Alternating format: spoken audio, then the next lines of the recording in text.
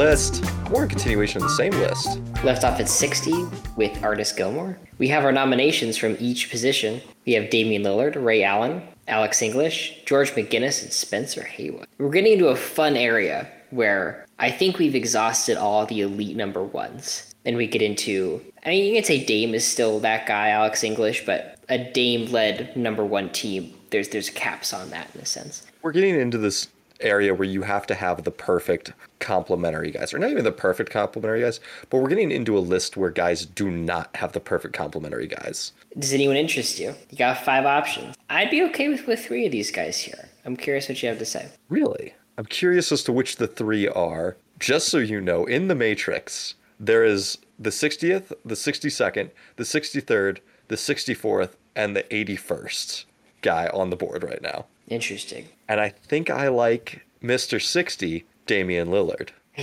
think that's where I'm going too, because as soon as I said where we were done with the ones, Damian Lillard's still a 1. And a high end one, if that he's been able to, a kind of a duo in that season with him and CJ, go to the Western Conference Finals. But with Dame, you're going to go to the playoffs. You're probably going to win a playoff series, given health.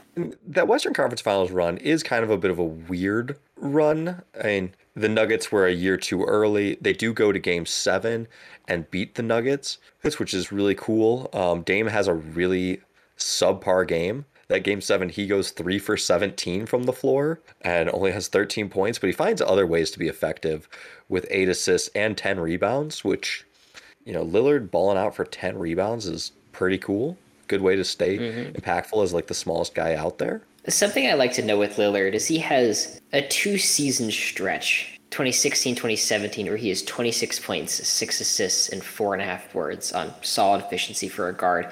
And he doesn't make the All-Star team either year. You can easily look at his career and say, this is probably like an 8-time All-Star. If he was healthy last year, this could have been a 9-time All-Star, and then we're in elite territory. And you might look at him a little bit differently, but I'd like to say that those seasons are as good as they were with or without the All-Star appearance. And I think 60 is good. Absolutely. One of the things I really like about Lillard is when we talk about contribution to winning, he didn't win, but you look at what he did, the man contributed.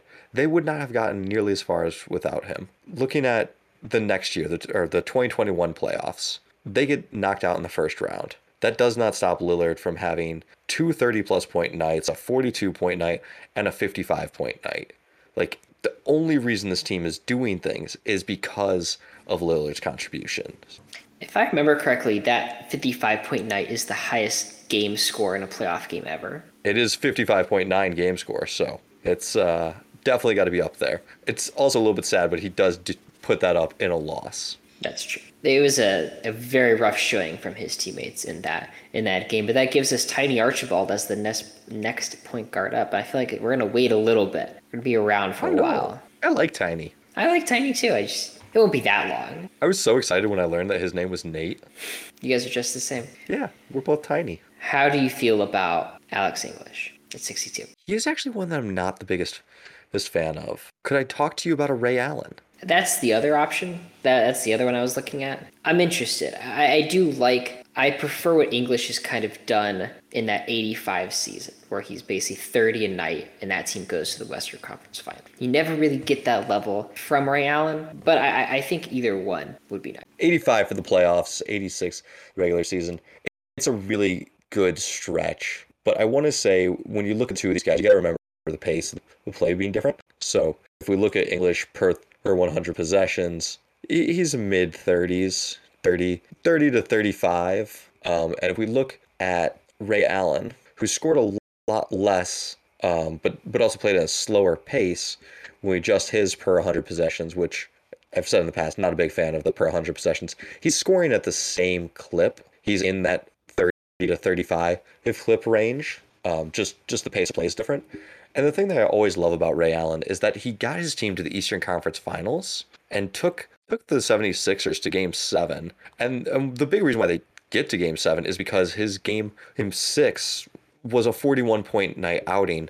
And do you want to know what he shot from 3 for that series? I have no idea. Go ahead. He shot 50%, like 50.7, 28 for 55. Jeez. The production's there for both these guys. I feel like English's work as a first option isn't really impressive. I mean, 82 to 89, he's playing basically every single game, and he's taking 22 shots per game, and you can adjust that per 100. I don't know if Ray Allen gets that kind of work, and even on that team that goes to the Eastern Conference Finals, you have like Glenn Robinson and Sam Cassell. And I also add in that one of the nice things about Ray Allen, and as a first option, is his team was always one of the best offenses in the league. That 2001 stretch, they are the number one rated offense. The next year, they're playing a ton of different guys, so they dropped to 8th. Out of 29 teams, but then 2003 they're back up to 2nd.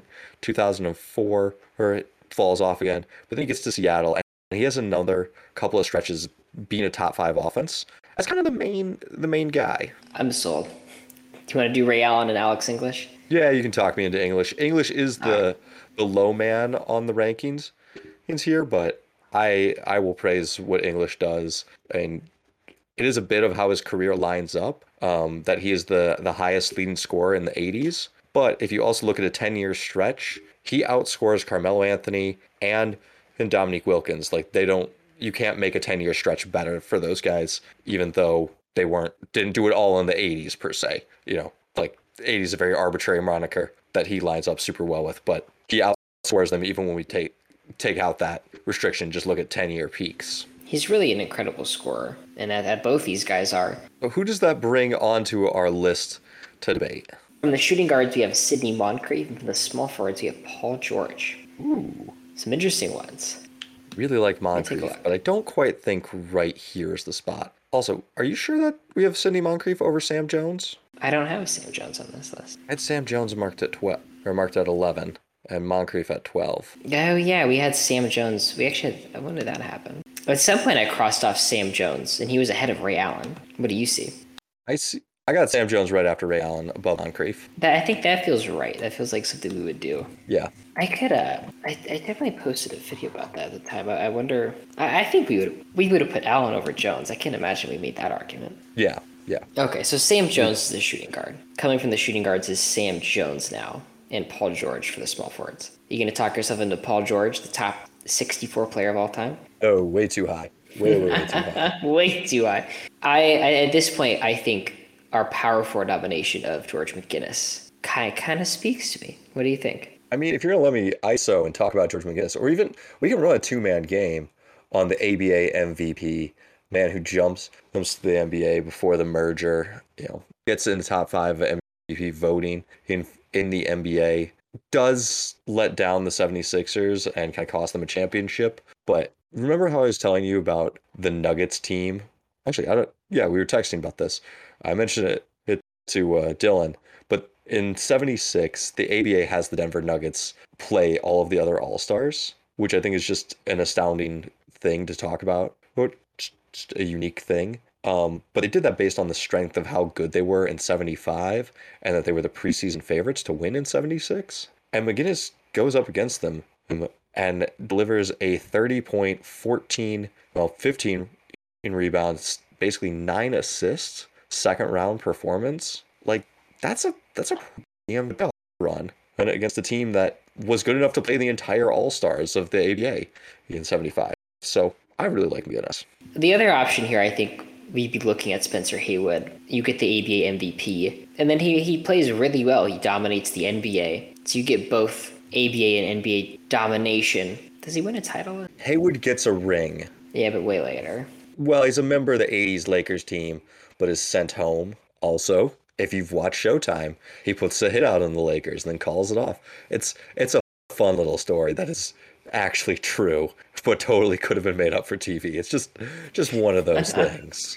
For McGinnis, you have someone averaging 20 and 11 with 3.5 assists for their career, peaking out in the ABA with 30 and 14 with 6 assists. Has a nice year in Denver in 1979, averaging 23 and 11. Is the second best player in a title on a championship or just a finals run team in 77. For Haywood, you get someone averaging 20 and 10 with 2 assists. you get that ABA peak of all 84 games, 45 minutes per game, playing with 30 points and 19 boards. And he still gets to 29 and 12 in the NBA in 1973. The playoffs are not really there for Haywood at all. He has 11 playoff series. He goes 7-4 in those. But a lot of that comes from the one ring where he's essentially not playing for the Lakers. Yeah. But he also isn't getting the playoffs in a lot of the other years. I mean, where is he 71, 72, 73, 74, 76, 77, 79, 81? And something we have to mention is McGinnis being a part of the Pacers, essentially dynasty of the ABA. It is. But the flip side of that I just have to look at is right behind Spencer Haywood in our centers ranking is Mel Daniels. And so I'm kind of weighing, do I feel like we should put Mel Daniels above McGinnis? Because as a former Hoosier, that is a take that a lot of old heads will have. And when I first went on my McGinnis rant, I got a lot of whoa. He's good, but he's no Mel Daniels. And so I've kind of weighed, and I'm like, is that just nostalgia? How are we actually thinking about this? I'm kind of tempted to go Spencer Haywood, Mel Daniels, and then George McGinnis just all together. I like that McGinnis was able to play really well in the NBA. Something to note is McGinnis does win a playoffs MVP, which is something the ABA did, while Mel Daniels never was able to do that. That's fair. There's a playoff series. In 1975, the first round, McGinnis is 38-18 and 9. 38 points, 19 boards, 9 assists. And they win that series, obviously. The next series, he's 30 points, 15 boards, and again, 9 assists. There's some crazy point forward shit going on here. That's the Denver series. Yeah. And the series before that, it's him versus George Gervin.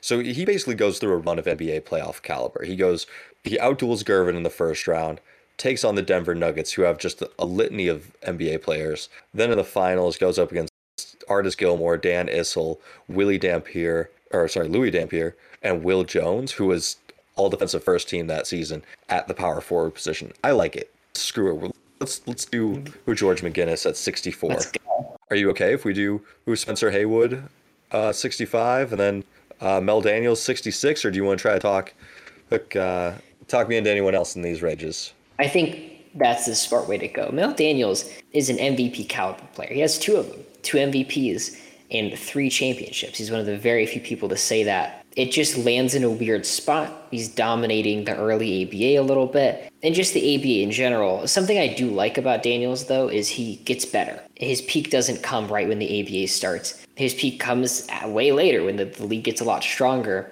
His first season, he is 22 points, 15 boards on 40% shooting, and 57% from the line. By 3 years later, the league's getting stronger around him. He's just getting better.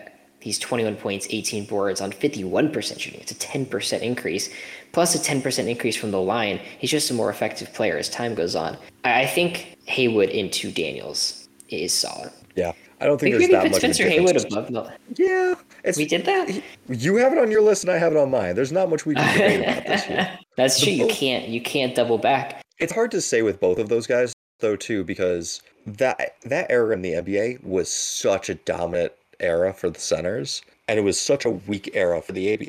If these guys were NBA players, would they be average? Would they not be the average starting centers with a league that has 16 teams?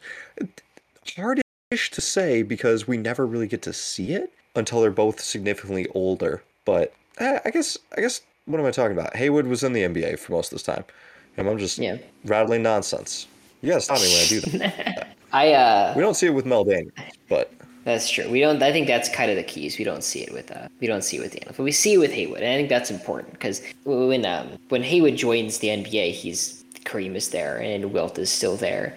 The giants of the league are still present. Yeah. That brings us to number 67. We have Tiny Archibald, Sam Jones, Paul George, George McGinnis, Pau Gasol, Neil Johnston. What a strange cast.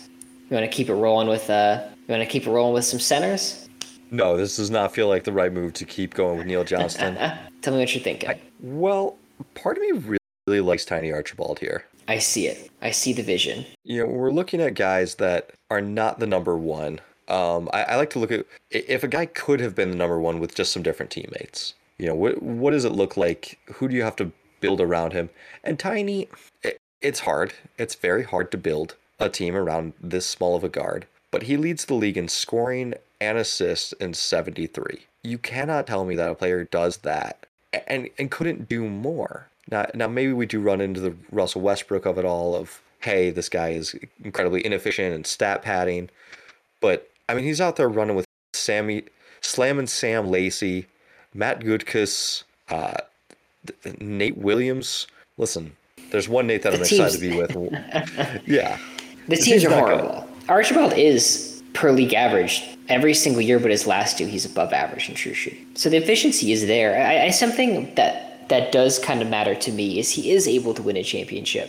And he's not the best player on that team by any means, but in those Celtics years, he makes 3 All-Star teams. Same when he was in his prime. In the passing is still there. The scoring isn't there. His efficiency's up a little bit, but that passing, he's still in the top 5, I think, for all those Celtics years in assists per game, for those 3, in assists per game. So he's still very impactful. I think you could argue he is more impactful post-injury than someone like a Derrick Rose or what Penny Hardaway was able to put together. We've seen these injuries hit point guards. What they recover to is usually league average. I don't think Archibald's league average. He's quite a bit above that. Yeah, I'm pulling it up here now. He's first in assists this one time. He's second 2 times, third 2 times, fourth again. And the league didn't keep track of turnovers during his really high assists this year's, those kind of earlier years. But when they do, he's still 2.5 to 1. So pretty efficient playmaker. I'm all for it. Tiny Archibald coming up next. Perfect. Locking in number 67. Oh man, do we really have Kevin Johnson up next? Yeah, we point do. Guard scale? It's Kevin Johnson, the next point guard up. I think we're gonna wait a while before we see another point guard. Even looking at the guys behind him, I feel good about those guys are probably closer to 80, 90. Yeah. Yeah. But I like who we've got coming up at power forward. I think actually we could probably throw the next 2 power forwards up kind of back to back. Pau Gasol and Kevin McHale. Yes, sir. That feels high for Pau. It feels a little high. Yeah. Just gut feeling it feels high. Here's the thing with Pau.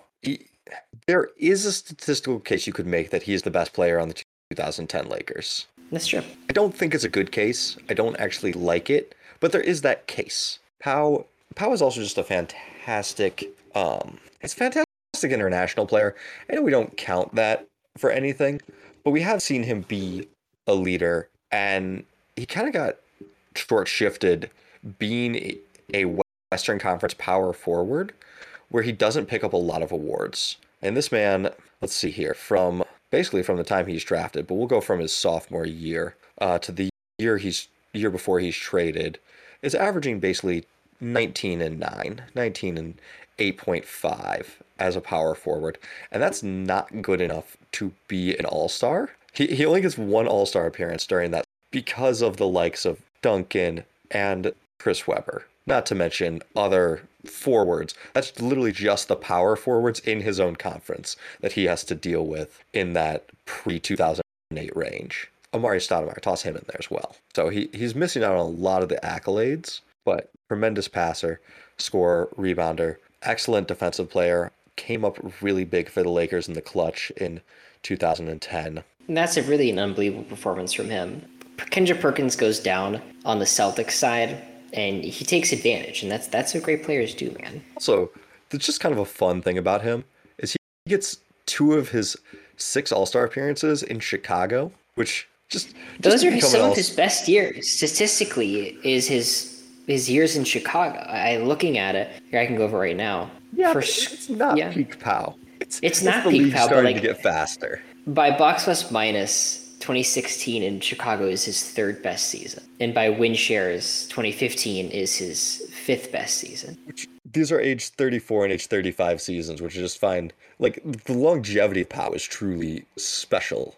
They're renaissance years, and he's able to be effective in San Antonio as well. Whether that's worth much, not really here, but he's old. He's really old. He plays until he cannot anymore, and he's effective till the end. Yes. That is the thing, is that he's putting up good years. It's not like Vince Carter-ish years until he's 37.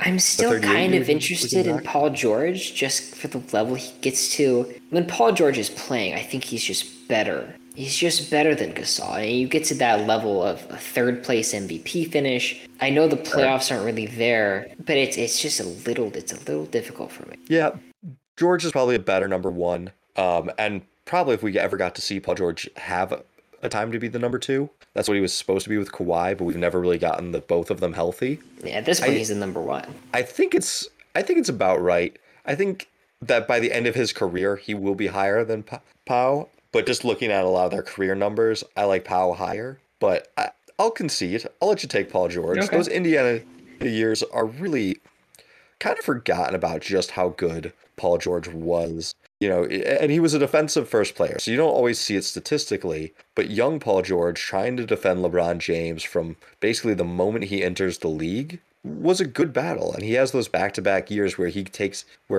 I mean, he doesn't take the Pacers, but the Pacers get to the Eastern Conference Finals with him being one of their key players. He takes the Heat to Game 7, which, yeah, not a great Game 7 performance, but he handles business in Game 6, so I don't hate it. Since 2016, George has been 24 points, 4 assists, and 7 boards on 44, 39, 85 splits. Add in the defensive aspect, you get a fantastic two-way player. I think him over Gasol is probably the right choice. All right. Can we at least, are you comfortable with Gasol next? Or is there someone else you still like over Gasol? Moving off Paul George opens up Carmelo Anthony.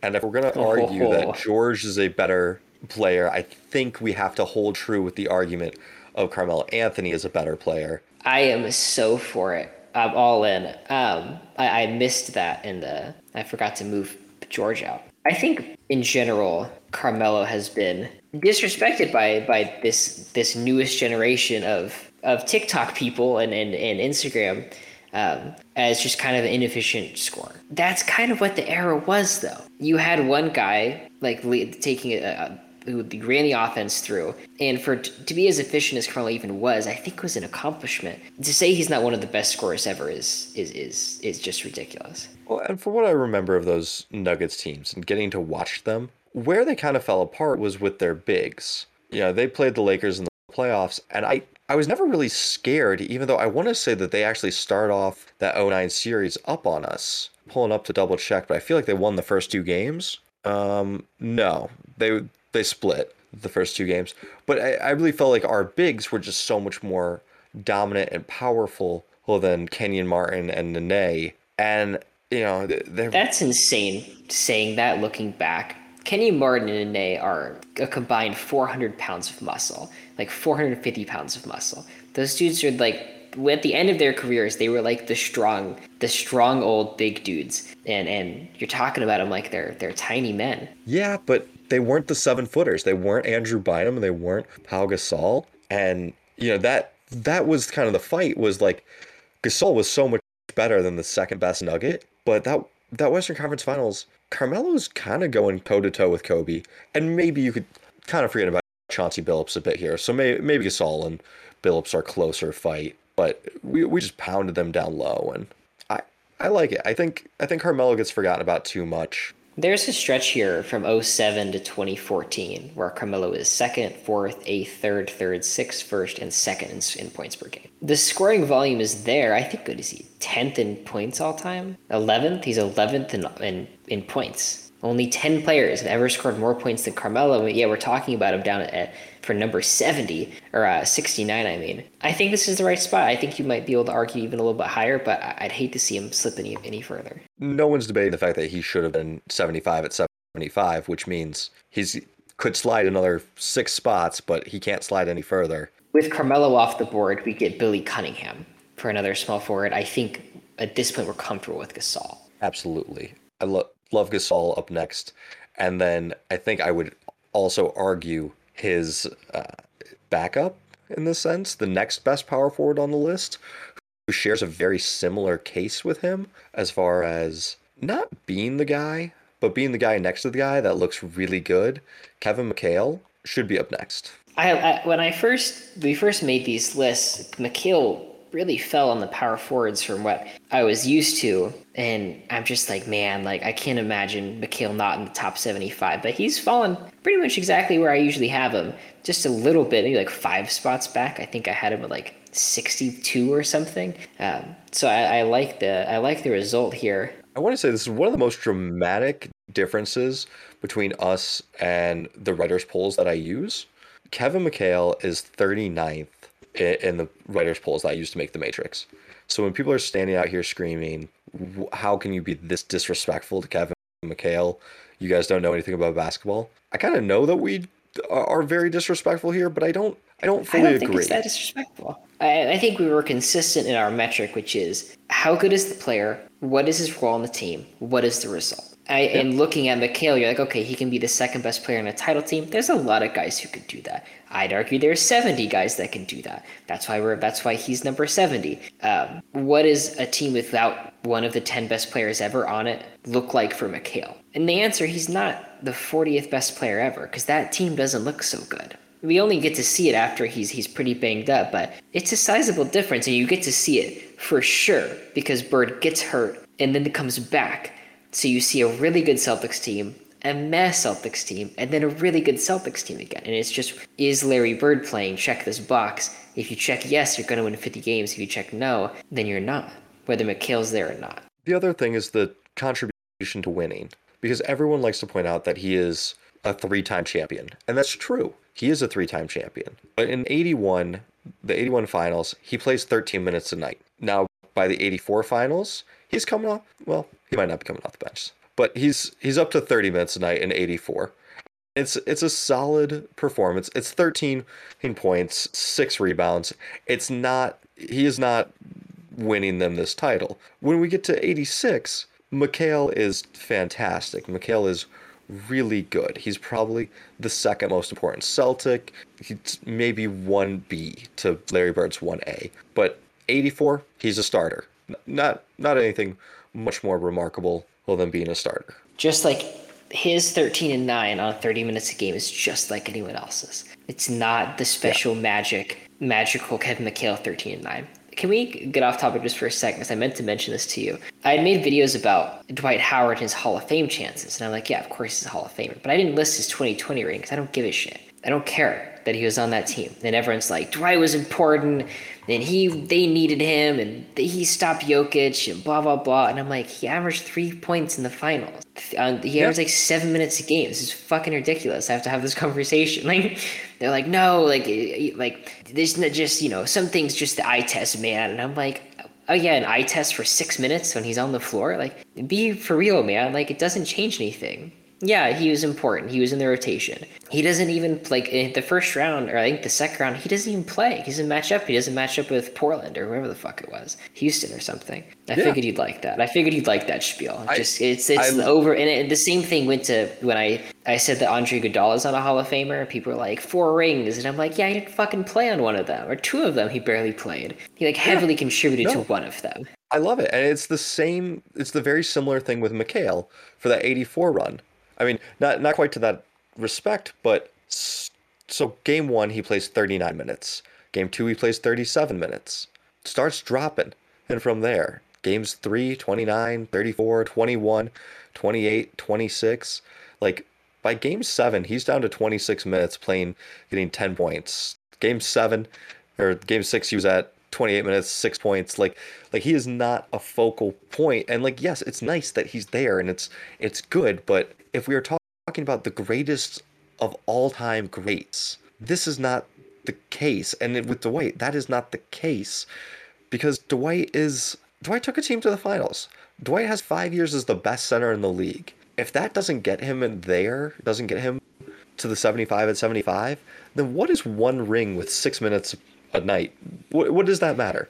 Who cares? I made that argument against his 2020 ring, not because I don't like Dwight, because I want to discredit his accomplishments, because I do like Dwight.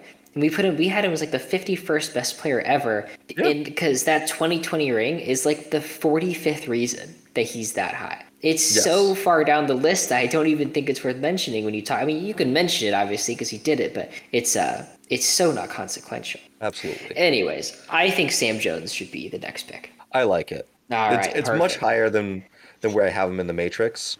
The Matrix has him down at 80, but Sam Jones is a defensive first player. Sam Jones is actually the reason why people don't like Oscar Robertson. I didn't know people didn't like Oscar Robertson. Both these things are news to me. The internet does not like Oscar Robertson. Just try telling someone that Oscar is better than Isaiah Thomas. Did Sam Jones destroy the Royals or something in the playoffs? And is Yes. that what you're getting at? Okay. Sam Jones has the night of his life to save Boston. Game 7 of 63, Sam Jones drops 47 points, outdueling Oscar, who drops 43 points to save the Celtics dynasty. When you talk about contributing to titles, for Sam Jones' first, second, and third ring, he's not really contributing. That's okay because he gets a lot more. Because there's a few more that come after this. Yes. In 1962, he's 22 points per game. 63, he's 24. 64, and this is in the finals. 1964, he's 21 points per game. 65, he's up to 28. And really, 1965 is his magnum opus. It is such an unbelievable season, scoring in the regular season and the playoffs. And again, in 66, back to the finals, 23 points per game. And then 68 and 69, he's 17, 18 points per game. The production falls off, but he's still playing about 30 minutes a game up until the end. That's contributing to winning. And that's not just being a part of something great. That is driving the great thing. And that 65 playoff run, he is 41 minutes per game on 29 points, 2.5 assists, and 4.5 rebounds. That's a hell of a season. I could not rank him over Bill, but I did go through and rank I ranked the top 5 or 6 Celtics for every ring. And from 62 to 66, those 5 years, he is the number 2 player on 5 straight title teams. And I think that is worth being top 75 all time. Man, do we think we messed this up? Do you want to go Sam Jones then McHale? Because that's No, something we can do. That doesn't break any order. It just we've kind of talked ourselves into it. it doesn't, but You just said he's the screw it. second Let's best do player. it. Yeah, let's do it. Changing the list. Yeah. Part of me was thinking, hey, what if McHale got to have his own team? And I think McHale would have fared a little bit better as a number 1 than Sam Jones would have. Because Jones never needed to carry the offense. They always had like your scorer. Because newsflash NBA, scorers are really easy to find. You can find someone that'll score 15 to 20 points. Like they grow on trees. Every team has a Jordan Poole, an Anthony Simons, a Jalen Brunson, a Tyler Hero. Like you cannot tell me those players are different. They're the same people. That leaves us. Hey, let me edit it. One day, I'm going to get a keyboard that makes no sound. And God, I'm going to podcast so easily when that day comes. I just mash on the keyboard. That brings us the power forward Amari Stoudemire. And now, finally, the shooting guard, Sidney Moncrief. All right, too high for both those guys. This is still 75 and 75 territory. That's true. We are at 73. We have 3 more spots, 73, 4, and 5, waiting for either Kevin Johnson, Sidney Moncrief, Billy Cunningham, Amari Stoudemire, and Neil Johnston. What a hell of a group, but this feels right. This feels about right for the 70, those last 3 spots. But these spots are important. TikTok will see these spots. These are the important ones. We'll see all the spots, but I don't know. I don't actually really like anybody in this range. I'm kind of looking at it. I'm like, man, can we just do a run on small forwards and get Grant Hill in here? How many small forwards we got to get out of the way to get Grant Hill? Just one. It'd be Billy Cunningham and then Grant Hill. Okay, so that's doable. Yeah, I think Bernard looking King? at it, Bernard King is not one of the 75 best players. Stop it. With Billy Cunningham, he's been there for a while now. My thing with Billy Cunningham is Cunningham is not super important to his NBA ring. Like he's younger. It's his second year in the league, and he's contributing. But he's probably the 3rd or 4th most important person in that Philadelphia 76ers team. Yeah, probably say 4th. Yeah, he's definitely contributing. It's not a McHale first ring or Sam Jones first few. He's definitely on there. I mean, he's playing 27 minutes per game in the regular season, 22 in the playoffs. Yeah, it's probably worse than McHale's second ring, which was something that I just went hard in on. But he's also really young, and he does continue to get better. But he jumps to the ABA, and he becomes an ABA MVP after being nowhere near that in the NBA. And it's kind of like, man, your best accolade is going to the other league. I felt like, in a weird way, looking at Cunningham, his skill set screams ABA. They are going to Yes. love a good rebounding, good passing 6'6" power forward. Or small forward / power forward. And he dominates. He is, I just punched my chair. And he dominates in that league. And his numbers are basically exactly the same beforehand. I just think his effectiveness in the ABA is a little bit more present. They don't make the playoffs the year before that. But there, I mean, looking at 69, 70, and 71, the Sixers lose in the first round each year. The first year, Cunningham's 24, 12, and 2. Next year, he's 29, 10, and 4. And then he really peaks out in a game. They go to 7 against Baltimore, and he's 26, 15, and 6. So clearly, he's not just some scrub that showed up to win an No, ABA absolutely not. MVP. In Game 7, the Sixers at Bullets, they lose by 8. Cunningham has 30, 19, and 4. His teammate Archie Clark has 37, 2, and 5. He's also the subject of one of the greatest quotes of all time. I don't think I know the quote. Dave DeBusschere, after defending him, says that Billy Cunningham was so phenomenal. The only way that I could have stopped him tonight was with a gun, and even that's questionable.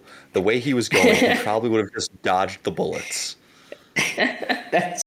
That's awesome. I think with that alone, you're comfortable going Cunningham to Grant Hill. Yeah, I mean, I always kind of take what players say with a grain of salt, but I do love getting oral histories of the game and listening to what other players say, especially when they can kind of compare to modern things. Fred Carter looked at Cunningham and said that he could do everything Tracy McGrady could do, but just wasn't as quick. He was a fantastic passer, or at least a incredibly flashy passer. He did average like 4 turnovers a game when he goes to the ABA, and start counting those turnovers. But he was a quick, nimble, good cutter, good slasher. I like this spot for him. Let's get the Kangaroo Kid locked in. I love it. I think in my old top 75, I think Cunningham was one of the last people I had really thought about for that 75th spot. I ended up going with Weber, who we moved up like 20 spots.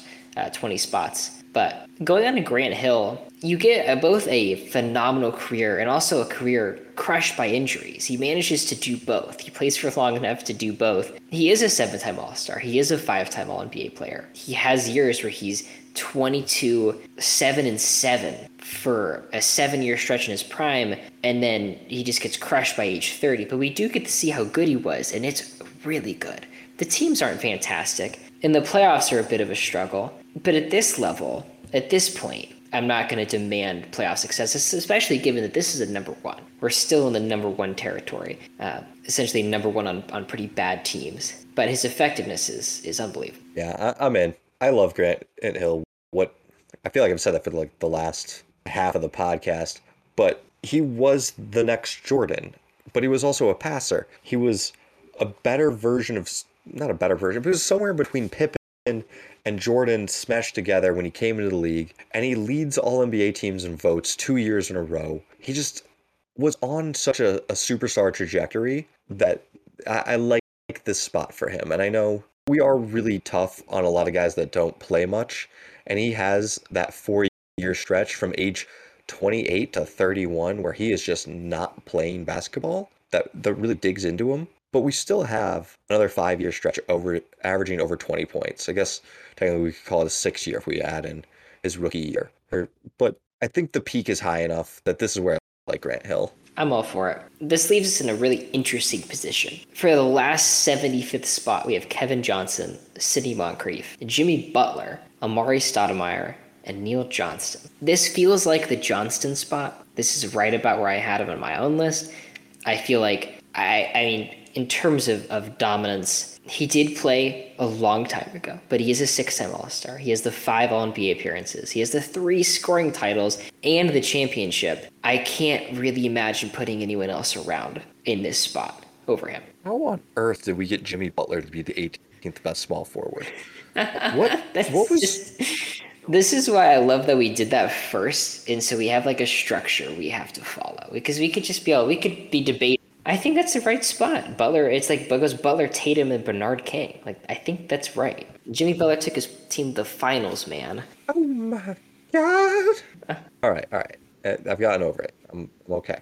Are you okay? Are you in for Neil Johnston for that last spot? Yeah, I think Neil Johnston is the right move here. He's a good player on a title team and a great player on dog shit teams. That's kind of his thing. It's really short, but it's also in the 50s. Yeah, I think it's pretty long yeah. given the 50s. I want to find like the mean length of career if you started your career at some point in the 50s. I wanted to note really quickly, I've been talking about the Hall of Fame on my TikTok. This just reminded me. And I said Iguodala is not a Hall of Famer, and some guy was like, Al Sorvey is a Hall of Famer. And I'm like, Al Sorvey played in 1937. Do you have any clue on why he might be a Hall of Famer? Like any idea? On someone who was inducted in 1985, maybe might have made it. This guy wasn't just one of the first great players, one of the first players, period. It's obvious why he's in the Hall. He was playing before World War II. All right, mini rant over.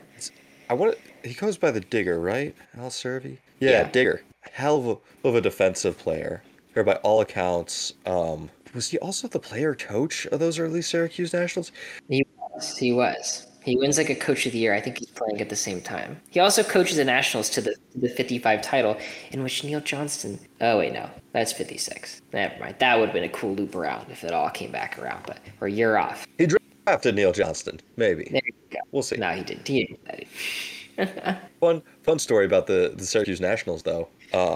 It's either them or the Rochester Royals. I'm pretty sure it's the Syracuse Nationals. They started off as a corporate sponsored team. And do you want to guess what their original corporate sponsor was? I have no idea. Well, good, because this may or may not be true about them or the Rochester Royals. But it was Seagram's. They were originally That's right. sponsored by Seagram's, which I just find really interesting that, we've I- gone so my- far away from having corporate sponsors to now moving back to having their like ads on jerseys. Just like we've come full circle. I hope that's true. Although my favorite podcast topic is misinformation. We can just say whatever you want. Are you comfortable with Neil Johnston at 75? What's your do you have a case against him? Because you know that he didn't play very long, but it is the 50s. He led the league in field goal percentage 3 times. That's pretty important. Yeah, he just wasn't an MVP. He wasn't a champion. I mean, he wasn't the best player on a championship team. Like, to be the second best player on a championship team is less impressive the further back you go. And do you have someone you'd like over him? Because I don't really see that. See, that's what I'm saying. You're not happy about him, but you got nothing to give. I don't have a lot to give. That's part of the problem. Let's do it. Lock him in. God, who even is our next center on the board? It's the Chief, man. Oh, I would have been so much happier with Robert Parrish. You would have been happier with it, but we did this to ourselves. You have nothing to blame but yourself from like a month ago. No, but can I also just say it's interesting to look at the guys that are kind of in free fall right now from their Matrix rankings, because we have a guy that was 53rd in the Matrix, just free falling, nowhere near getting selected. 66th, still a ways down. That would be Jerry Lucas. Oh man, we're a while away from Jerry Lucas. It's not that far. But he'll be a top 100 player, right? Probably. I mean, he's only 3 power forwards away. I can't imagine we sink that much. No, but I think we're done discussing power forwards for the day. Yes, I think so too. Our nominations heading into the last 5 spots are Kevin Johnson, Sidney Moncrief, Jimmy Butler, Amari Stoudemire, and Robert Parrish. Is this the Robert Parrish spot? Yeah, I think so. The Chief never had the peak. Like, he didn't even have the peak of Kevin McHale, which is what we see, but he played for 20 years and was pretty good for all of them. And it still makes me mad that he never has an all-defensive team in selection. Like, if anything, that is a swing and a miss. Parrish locks down the middle for those Celtics teams, and you could really argue, well, he isn't putting up the same numbers and his usage isn't the same. He is more important to those title teams, given the need for interior defense playing against the teams they were playing against. And obviously McHale was really good at that as well, but Parrish being 7'1", I think that's really important. I think McHale's peak really they both have 2 All-NBA appearances. Maybe McHale just has 1, so it's not too far off, but yeah. Parrish Like for I his career said, one of my favorite things to do is look at quotes of guys that played with him.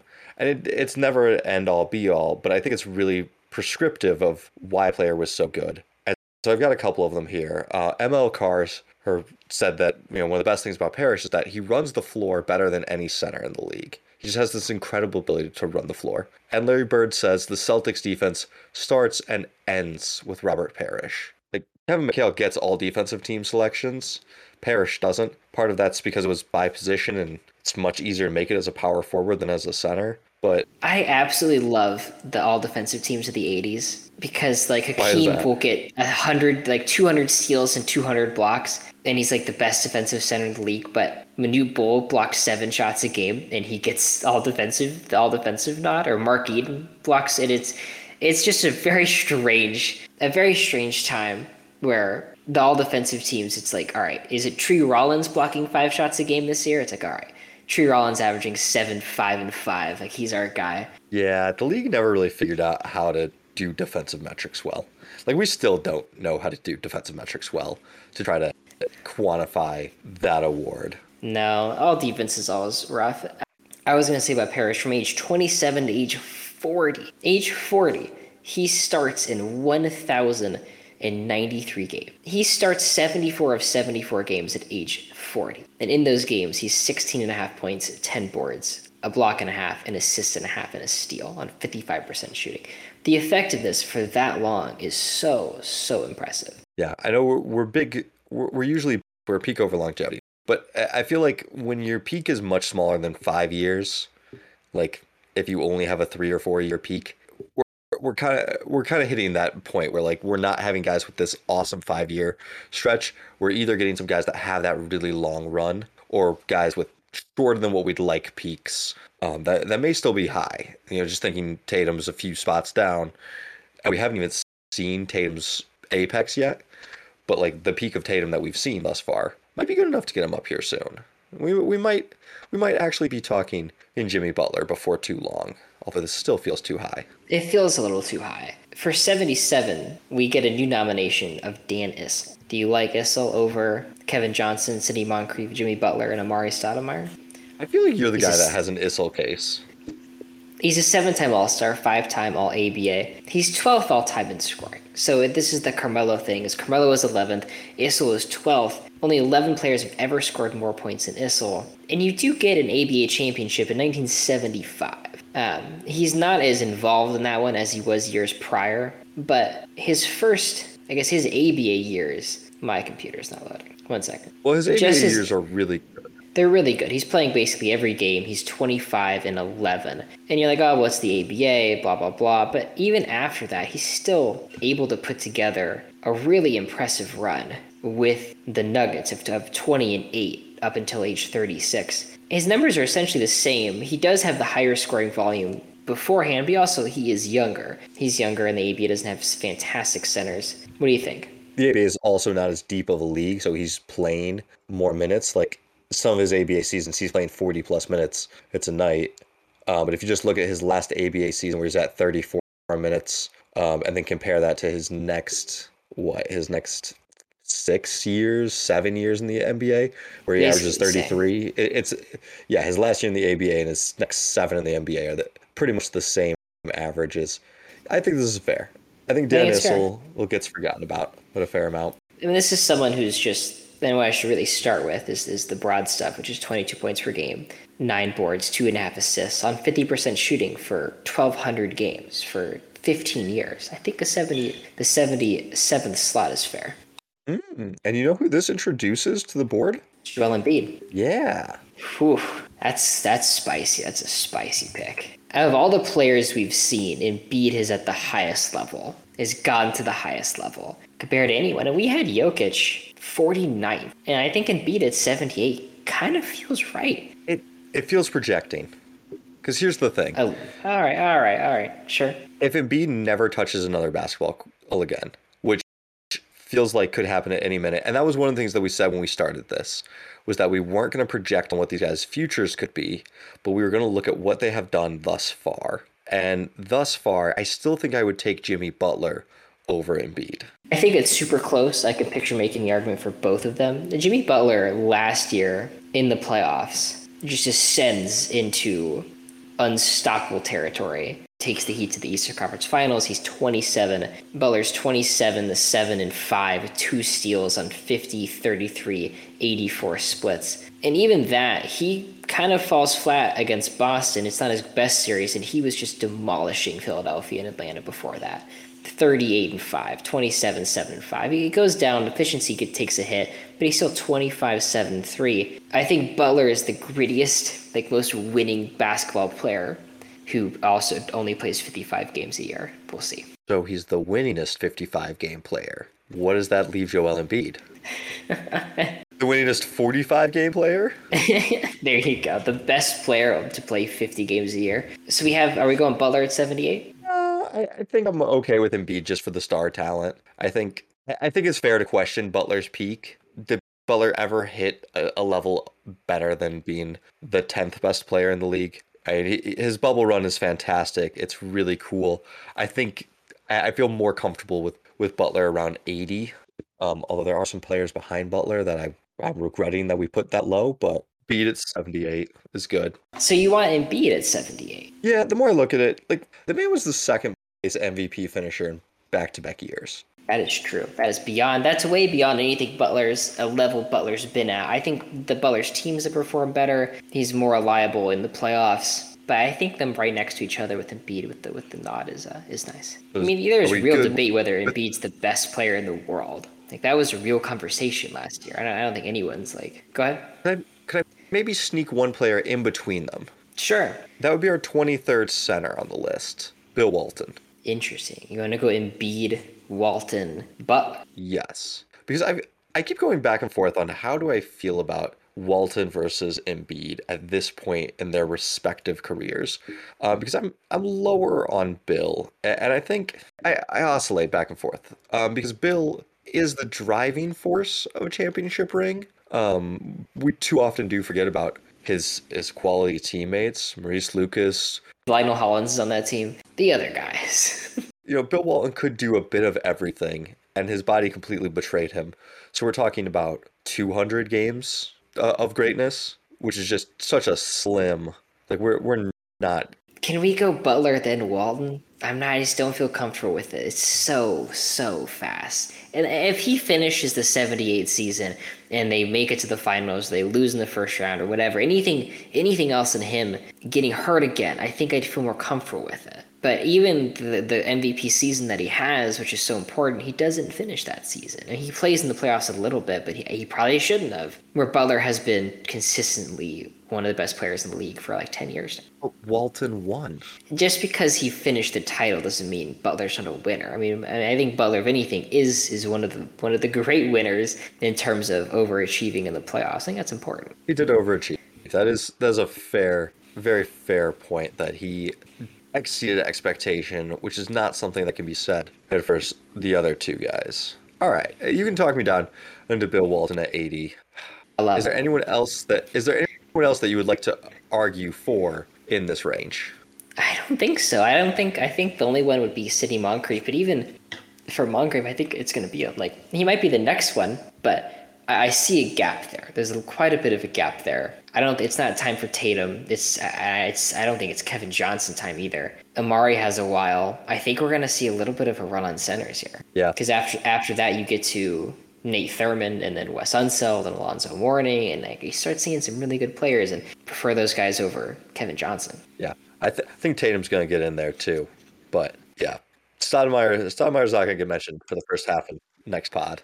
I think at this point obviously we can talk about what Tatum's doing right now. We tend to wait until the season's over to add it into the collective, but that's part of what's happening. He's at least who I'd vote for MVP so far. He's fucking incredible. Yeah. Well, and there's a reason why we do wait for the end of the season, because things could change so fast. I went back and I was looking at some of Damian Lillard's numbers in preparation for this pod. And do you remember Bubble Damian Lillard? I do. Well, for anyone that doesn't remember Bubble Dame, we're looking at 37.6 points per game, 9.6 assists per game. He has the Bubble MVP, which is the dumbest thing ever, but it was a truly masterful mini stretch of games. Was there a Bubble MVP? Did that happen? There was a Bubble. Yeah. Really? That totally escaped my mind. They at least did an all Bubble team, but I want to say there was also a Bubble MVP. What's that worth in the Matrix? Yeah. Completely not counted. Come on. Give it to him. It's a 7-game stretch. or sorry, 8-game stretch. I can't. It was the bubble, dude. Come on. Unanimous bubble MVP. Come on. That's like 30 Matrix point. That's bullshit. You want to know what's worse? That they do a all bubble first team and all bubble second team.